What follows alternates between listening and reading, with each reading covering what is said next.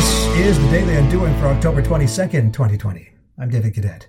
I recently watched The Social Dilemma, a scathing interpretation of social media's role in the place we find ourselves now in human history, i.e. if you watch and believe the movie, you would think that place is firmly in the toilet. One of the ironies of the film, as pointed out by one of my students, was the positioning of the usual big tech suspects as the antagonists, while the messenger, in this case Netflix, apparently gets a free pass, when it too is a data-gathering machine in its own right.